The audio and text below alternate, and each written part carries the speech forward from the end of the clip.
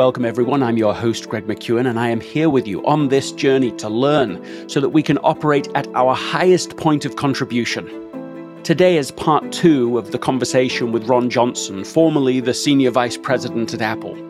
He was the lead designer of the Apple retail stores, as well as the Genius Bar, and many other things that we take for granted in the experience that Apple successfully created.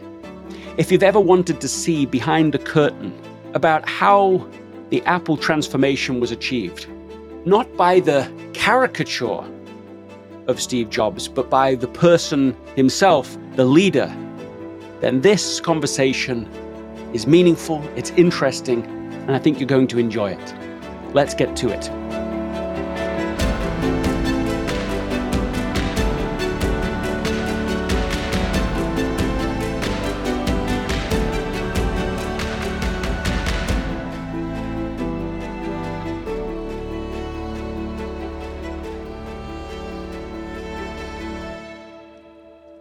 Subscribe to this podcast so that you can make it effortless to receive new episodes every Tuesday and Thursday.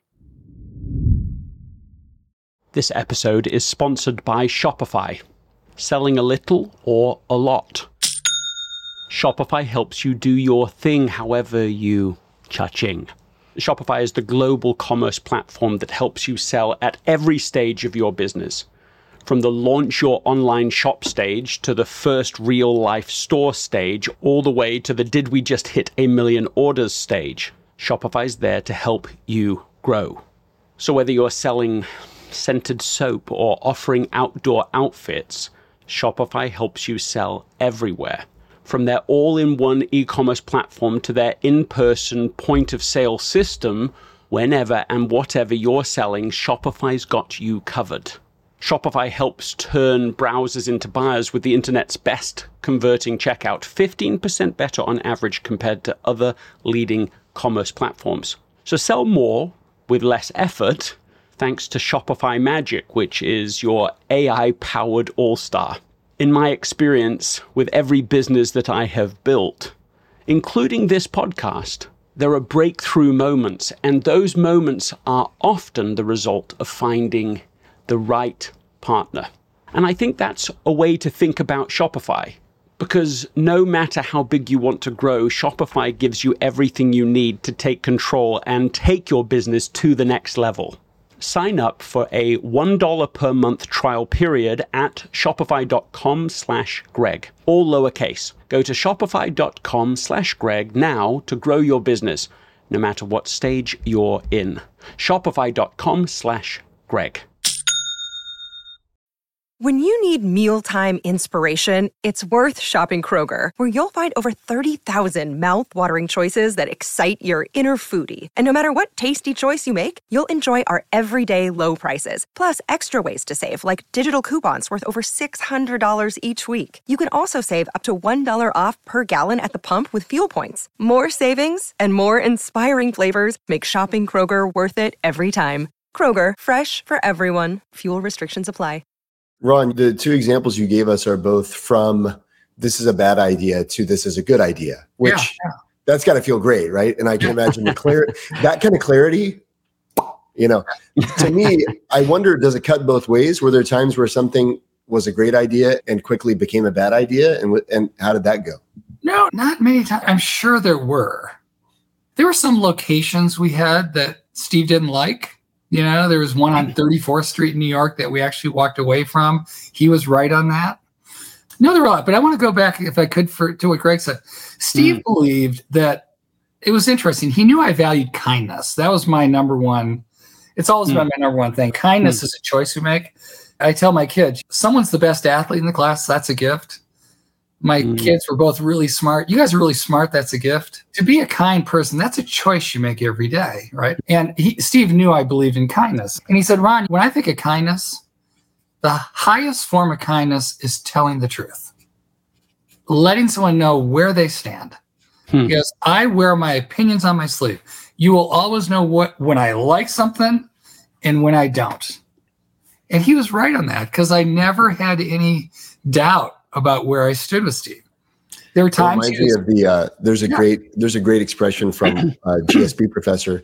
I don't know if Greg, if you ever took his class, but Irv Grossbeck, he has this great quote. He's one of the owners of the Boston Celtics, and he often says, "Never mistake vagueness with compassion." Totally. Right. Totally. Clarity is kindness.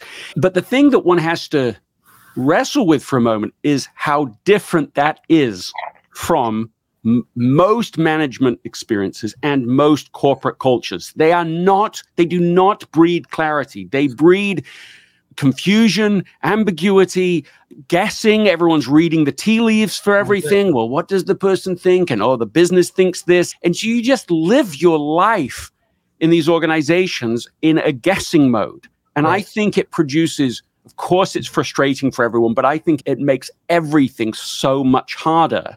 I agree. And so then, Greg, I think that's because it goes back to that classic management leadership paradigm. Most companies are managed.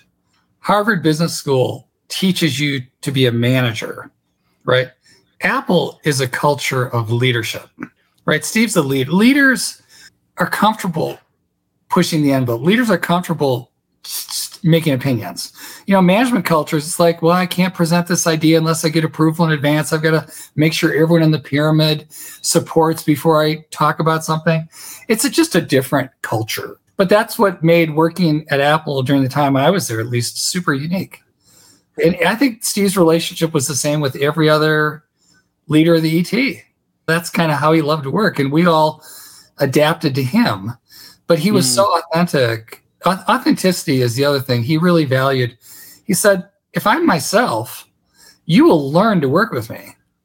If I'm not authentic, you're going to wonder, well, which Steve is this? So you'll never know what you're getting. You never know what you're getting. So he was just an authentic, passionate person who wanted to change the world. And he had done that when he was in his 20s with the Apple. And I think once you do that, he just lived to have these great moments where he created things that changed the world, whether it's a movie, a product, an application. And he would live for these things. It was like one hit after the next. And he wouldn't bring them out until they met his standard. When we were doing the iPhone, a lot of people thought it would never come out because you could never build a phone that he would meet his standard. And it took a long time. But that's why he was so exceptional at what he did. And that was true with our stores. Another kind of interesting moment I remember is he used to love to come to the openings of our big flagship stores. He flew to Tokyo. Thanksgiving weekend, we opened our first international store at the Ginza in Tokyo. He came to New York when we opened a store, our first New York store, the post office down in Soho. And that was an interesting story because we timed the opening to Macworld. We used to do 4 Macworlds a year. There was a New York Macworld. We had the opening the day after Macworld. And our openings had been legendary. We get thousands of people waiting in line. And we had the Macworld. The papers were pretty negative on Macworld. For whatever reason, it was kind of like writing Apple's death. The company stock price was at an all-time low. There weren't a lot of believers in what Steve and everyone was doing. We were all doing. So Steve gets over to the opening at 9:00, and there are 45 people in line. Nobody's there. Wow. And I had misjudged. I didn't realize in New York, people stay out late. They don't get up early. Steve walks in. He goes, well, this is a great opening. I said, I'm sorry. We probably should open a different time or a different day. And he said, I should just give up. He pulls me aside. He goes, I'm just tired. I've been working really hard. Nobody cares. We did Macworld yesterday. Nobody cares. Nobody cares about your store here in New York. He goes, I'm going to leave. I said, okay. So he went back to the hotel. Right? Tough day. I mean, tough day for me, tough day for Steve. And about 11:00, we start counting. We had a clicker. 1,000 people walked in the store that hour. And at 12:00, it was busier. They're starting to line up outside. So I called Steve up. He was staying up at the 4C. I said, Steve, you got to come back. He goes, no. He said, I want you to come back. And he said, I've already been there once today. I saw the store. I said, will you please come back? He said, okay. He came down, got there around 1:00. The store was filled. He came in, looked around. We walked up to the stairs. There was this glass bridge on the second floor at the back of the store. You might recall if you've been there, under a skylight. Steve and I stood there till 7:30 at night. Wow. 6.5 hours, whatever that is, just watching customers, soaking in. And it was one of our great moments together because It was the first time he saw the love, why he wanted the stores. He wanted to connect with the customer. He's not doing that every day, but he saw people after people coming in, trying his products, getting help with the Genius Bar, buying everything he dreamed of happened in that moment. And that was just one of the most beautiful moments for the two of us. And a few years later, we opened that Fifth Avenue store, the Glass Cube, and Steve played a big part in helping us create that store. And let's go back to that moment, that sort of clearly really genuinely precious moment for you, for him as well. Everything you shared in the story is again this idea of, I mean, we could call it authenticity, but it's authenticity plus clarity. It's some other formula that's being created there where you know exactly what he's thinking. And so, I mean, including the disappointment, I should just give up. This is exhausting. I'm fed up with all of this. And so you know what he's dealing with. And then, no, I'm not coming down. Even that's clear. Okay, fine. I'm doing it. I'm all in if I'm doing it. I'm going to come. Fine. Like at every moment, and you know what you're dealing with, which flies in the face of this caricature that so frustrates me anyway. I don't know if it frustrates you or not, but this idea, when you create a caricature of Steve Jobs, you do a lot of damage without knowing it, because this sort of lazy journalism produces other people who are imitating not Steve Jobs, which itself would be is kind of problematic thing to do, but you're imitating a fabricated version of Steve Jobs. So now you just have a bunch of rubbish aspiring CEOs and executives who are doing what they think he was doing, which is not what he was doing. And I think it really actually has done a lot of damage for a lot of people, especially when the real version was something worthy of emulation. Anyway, just your reaction to any of that. I always felt I've got a pretty good EQ, but I think it goes back to Steve invested a lot of time with me, so I knew how he thought. And so I had good instincts about what he needed, when to use his time. Like, come back here, you're going to love it. I had a good relationship with Steve. I was very lucky. And it came from good moments and hard moments, but I would guess most of the people that were close to him felt the same way. They knew what Steve was thinking at all times because he was so direct, so transparent, wore his opinions on the sleeve. And that's probably misunderstood because he was not ever mean to be mean. He was mean when he expected more. He didn't tolerate. He didn't tolerate good work. He wanted great work. Ron, was it? He didn't tolerate not very smart people. He expected me, if I brought someone in who wasn't very smart, he wasn't going to enjoy that. He wasn't going to enjoy that. He would let me know pretty quickly. Yeah. He would judge people in 1 minute. I mean, if they weren't smart, he would leave. And that wasn't very nice. I mean, it wasn't very nice. But I remember we had these three guys coming out. We were to do real estate, and I wanted to hire them, but I wanted Steve to meet them first. Another funny story. And they came into the room, and they were going to tell them about how they were going to do real estate for Apple and how they pick sites. And after 5 minutes, Steve said, you guys, you're not ready. You're wasting my time. And someone I don't want to hear from you. You guys might not be smart enough to work for Apple. And he walked out. And we all sat there and going, wow, that was interesting. But he didn't feel they were prepared. And I went to him, he said, Ron, he goes, if that's your group, he goes, I'm nervous. I said, look, I'll have him come back in a week. We'll meet again. He said, fine, I trust you, but have him come back in a week and hopefully they'll be ready. A week later, we go through the same scene. We're in the same conference room where I'd interviewed with Steve right next to his office. 1 o'clock comes, they're ready. 1:15 comes, Steve doesn't show up.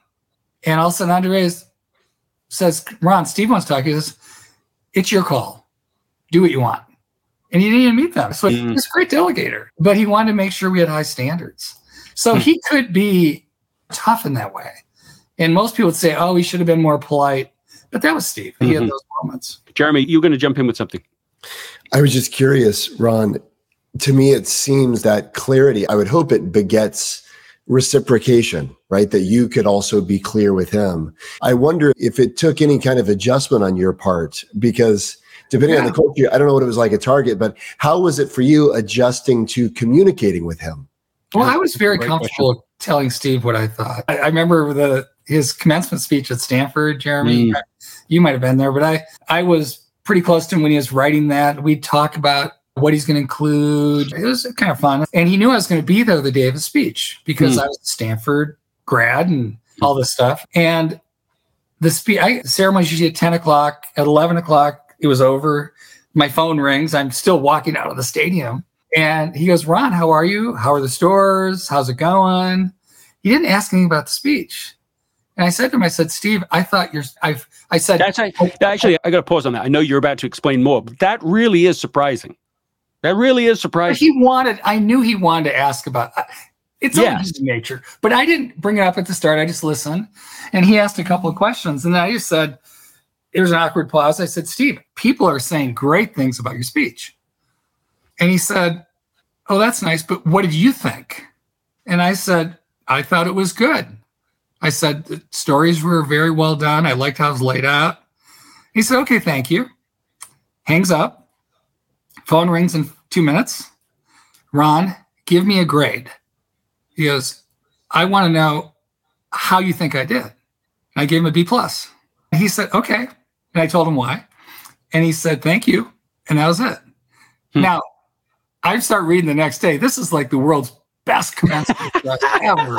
I feel like, I guess I missed that one. No, but I actually, Ron, I think it's really intriguing because it reminds me when the iPad came out and Steve gets 1,000 emails and many of them really brutal because, okay, you've used a different lead and how dare you? He said it's just so much to swallow that you're getting this awful feedback. But then, of course, iPad goes on to be this runaway success. But I think the speech is a bit like that. The speech is, I don't know, how would I describe it? It's not super high energy. It's very Steve, right? It's like, look, a little understated in the way I'm delivering this. But it's a speech that has become more and more beloved over time. Then with his death, suddenly everybody returns to it, rewatches it, and there's these personal stories. And it's like that has had a very long shelf life, maybe improved over time. Exactly how wise Steve is. Because when I gave him the grade, it's kind of what you said, Greg. I said, Steve, you read the speech, and I thought your energy level was low. Now, I've had the privilege of sitting in the front row of you giving talk after talk, and you're the most inspiring person I know. And I was engaged, but I wasn't inspired. And I would want to be inspired if I'm graduating. That was kind of the conversation. And that's why I gave you a B+. But he said to me, Ron, the thing about a graduation speech, what they're going to remember is not how you felt. It's what you said. Every word matters. And the only way to get the words right was to read the speech. He goes, this is going to it has to stand the test of time, test of today, something along those lines. He was right, though, but that's Steve. Steve had the ability to understand that he's going to do this once, that he had to be very personal, that he wanted to connect with these kids and kids forever and other people. But that was Steve. He had the ability to see things well beyond what I would look at, just how'd you do on your speech today? He was looking at this in perpetuity almost. Yeah. It's a particular story that captures my attention because, of course, all of us have given speeches, and I've spent a decent amount of the last sort of 20 years doing this. And so to be able to appreciate, okay, who knows how much really was design and how much it's hard to know what's intentional and what's not in this story. But even this idea of, no, I do have to read this one. Every word will count over time. That was what he said. Yeah. I mean that's a really important choice because if you're reading a speech, it is hard to make it as immediately connected with the audience because you're not responding to them. If they're a little less energy, you can jump up to energy, you can change your story, you can do all sorts of things if you're prioritizing the energy of the people in that audience in that moment. Yeah. But if you're saying, no, I want this to be for many audiences and even for these people to watch again and again, I'm trying to craft every word. I mean, it's an interesting story when you see how it's all come out. Yeah. The other one I was going to tell you real quick is when we opened the New York stores, we opened this beautiful Fifth Avenue store, and you get to do one store on Fifth Avenue ever. And the Apple store just turned out to be this unbelievable store. And it's one of the most, it's iconic. It really is iconic. Yeah. And I loved Harry Macklow, the developer, said Apple changed the skyline of Manhattan. Normally that's done at 55 or 60 stories. Yep. They did that in 32 feet. Yeah. Wow. Which was a great That's true. But what was interesting is Steve came to the opening and we had fun. And we went to dinner that night down at Nobu in Soho. And we sat down to dinner. He said, you know what I love about Apple? And there were about 8 of us there, I think. He said, we're going to spend 5 minutes talking about the Fifth Avenue store and the next 2 or 3 hours talking about the next store. Yeah, that's another thing about Steve. It was one thing at a time. Once he did it, he moved on. And it was about the next great thing he got to do. And that was a really interesting thing because he wasn't ever pat himself on the back, look what I did. It was all about producing something. And I remember looking at the store, and he was going through every fitting in the glass and his eyes looking at the stair and seeing how it was constructed and how well it was put together. And we met his standards, which was very gratifying. But he just loved the design and the beauty of a well-constructed piece. It was like a piece of art to him. But I love that. I'll never forget that message. We'll spend 5 minutes talking about that store, and then we'll spend the rest of dinner talking about the next. And that's a good lesson for people. Jeremy, live your life forward. Live your life forward. I'm mindful of time. I want to make sure that we hear, because I know you have one more moment that you want to talk about. Is that right, Ron? Well, I don't, but you had said if you can share kind of when you met Steve and the last time you saw him. And yeah. So I will tell you, I had a chance to go visit Steve at his home probably a week before he passed away, maybe 8 days, maybe 6 days, in that, not at the very end, but I go to his house a lot. Most of my meetings the last few years were at his home. And it was amazing. No security guards. It's so different than today. The door was unlocked. I would just walk in the front door, go to the kitchen, maybe see Lorene or the kids, go back to see Steve. There's no knocking on the doors, but it was very different. But I got there a lot. But the last time I went and saw him, we went there. He asked me to come over. Spent about an hour. Can I interrupt for a second? I don't mean to, but what you just said about it being different than today, I wonder really, because even back then, there were plenty of Silicon Valley visionaries and bigwigs who had their entourage and put lots of barriers between them and others. And so it just seems like it's more that he was different than it is just that the times were different. Well, I agree with that. Yeah. But I live in an area where you know where the CEOs are because the security guards are always outside the house 24 hours a day. People do that. And I think it was more Steve. You're exactly right. And but that last day we spent probably an hour, and it was really it was a lovely conversation. He was very frail, tired, laying in bed.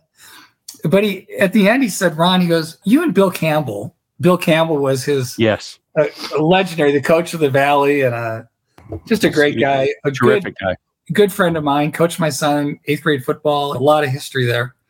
But he said, "The two of you seem to like to hug people. I always see you hugging people when you say goodbye." I said, "Yeah, that's my nature." He goes, "But you've never given me a hug." And I said, "Well, I just don't think you're that kind of guy." He goes, "Well, I'd really like a hug." And it was really touching. And so the only way to do it, I had to literally crawl in bed because he couldn't get out of bed. But we shared a pretty special moment. That was a really nice way for him to say goodbye. And my guessing, he did that as much for me as for him. But it was a great, great memory. Wow. Earlier, you had said that Steve loved products and he loved people and he loved all of it. And I wanted to ask then, but this is like a better time to say it. Like, did you feel loved by Steve? Absolutely. In a very authentic way. When I did something good, he would let me know and his eyes would sparkle when he'd tell me. And when I did something bad, he would be very direct. But he shared great appreciation with me at all times. In that last conversation, he was very appreciative of all the work we'd done together. And I won't get into more than the hug, but I felt very much loved by Steve, yeah. And at that point, you had already moved on from Apple, right? So I hadn't left yet. No, I announced I was leaving, but Steve asked me to stay for 6 months or until he passed, because he was nearing the end. Okay. And so I was able to stay until he passed and then moved on. So that was kind of the timing, Jeremy. Okay, yeah. But thank you for asking. Do you miss him? I think about him all the time. You know what I mean is, I think everyone who worked with him that closely would say the same thing. You're kind of asking, what would Steve do? He was such a clear thinker, and had such a unique point of view to the world on so many subjects.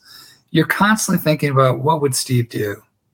So I think about him a lot. I do. And that's where it's actually been kind of fun to chat with you about it, because I haven't talked about him for a long time with someone. And hopefully hopefully through these stories, there's been something that will inspire someone to learn something from Steve.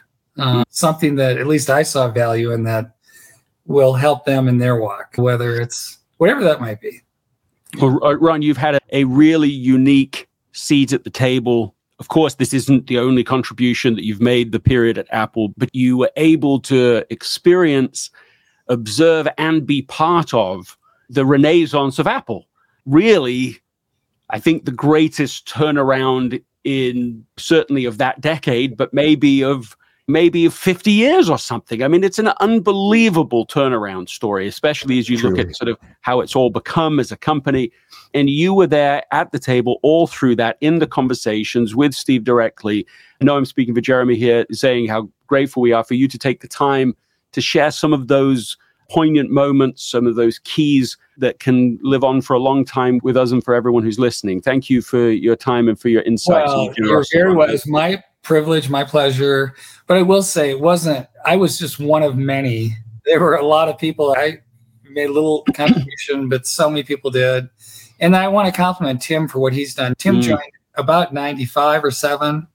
He was there with the Mac. He was there throughout the retail stores. He helped with the retail stores.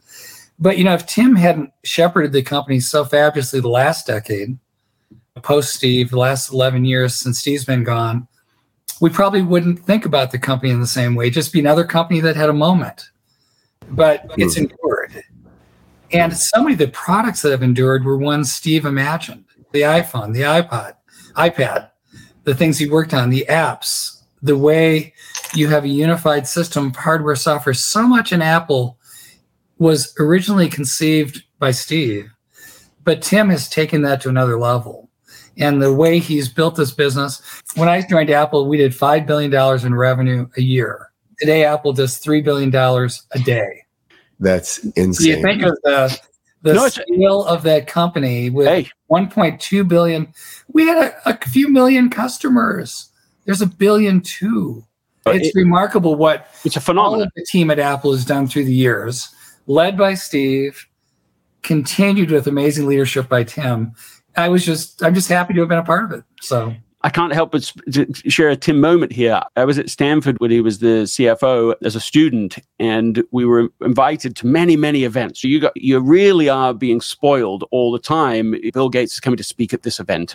And in that moment, people sometimes were spoiled. They had an Apple visitation. Okay, you're going to go meet with the executives in the finances team there at Apple. And I arrived. I was the only person to turn up for probably, 45 minutes or something. So Tim's in there with his immediate team of people and me.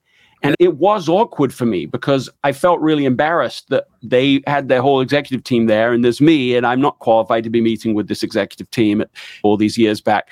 But the reason I share it is it tells you something about Apple's position then versus now. Correct. Right. It says something about being spoiled at the GSB, but it also says, like, it's unthinkable now for the same situation to take place. But at that time, it's later than you're describing, but there were 3 $10 billion businesses, and that's it. That's the whole company. And could there be a fourth $10 billion business? And of course, as you describe it, there's been this whole Tim phase that has sought to be true to that spirit and principles and ways of thinking and ways of doing business that were incorporated when you were there and when Steve was there. Right. Well, thanks, guys. Everyone's got better things to do now than talk about Apple and Steve. And Jeremy, give us the last word. Ron, it's awesome to learn from you. You're a wonderful professor. And I really love your statement. I wrote it down. Kindness is a choice. I think it's a great thing to remember. It's not a gift. It's a choice. Maybe one could say it's a choice that becomes a gift. to others. And I appreciate that being a mantra that you've lived by. I think it's a great thing for all of us. And something clearly that even impacted Steve and how he thought about delivering messages. So thank you very much for sharing your time. I know that it's sometimes diving back into the past can be emotional, but I really appreciate you being willing to go there with us and share with us. It means a lot to us. And we hope that lots of people, as you said, really glean insights from this session and are able to implement them into their lives in meaningful ways. So thanks again. And thanks everyone for listening. Until next time, we'll see you soon. Thank you. Thank you.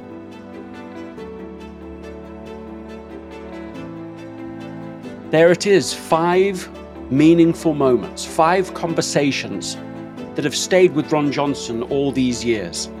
It's a reminder to all of us about the tremendous power that is within us to be able to have not just conventional conversations with people, but conversations that matter, moments that are vulnerable and real, that help us to really understand what's essential to other people and also to reveal what's essential from within us. What is one thing that stood out to you in this conversation with Ron? What is one thing that you can do differently, immediately, because of what you've learned? And who is someone you can share this episode with so the conversation can continue now that this episode has come to an end? Thank you.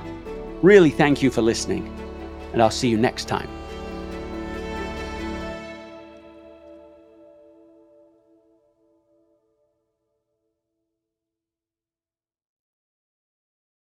This episode is brought to you by the Yap Media Podcast Network. I'm Hala Taha, CEO of the award-winning digital media empire, Yap Media, and host of Yap Young and Profiting Podcast, a #1 entrepreneurship and self-improvement podcast where you can listen, learn, and profit. On Young and Profiting Podcast, I interview the brightest minds in the world, and I turn their wisdom into actionable advice that you can use in your daily life. Each week, we dive into a new topic like the art of side hustles, how to level up your influence and persuasion, and goal setting. I interview A-list guests on Young and Profiting. I've got the best guests, like the world's #1 negotiation expert, Chris Voss, Shark Damon John, serial entrepreneurs Alex and Layla Hermosi, and even movie stars like Matthew McConaughey. There's absolutely no fluff on my podcast, and that's on purpose. Every episode is jam-packed with advice that's going to push your life forward. I do my research, I get straight to the point, and I take things really seriously, which is why I'm known as the podcast princess and how I became one of the top podcasters in the world in less than 5 years. Young and Profiting Podcast is for all ages. Don't let the name fool you. It's an advanced show. As long as you want to learn and level up, you will be forever young. So join podcast royalty and subscribe to Young and Profiting Podcast, or YAP, like it's often called by my YAP fam, on Apple, Spotify, CastBox, or wherever you listen to your podcasts.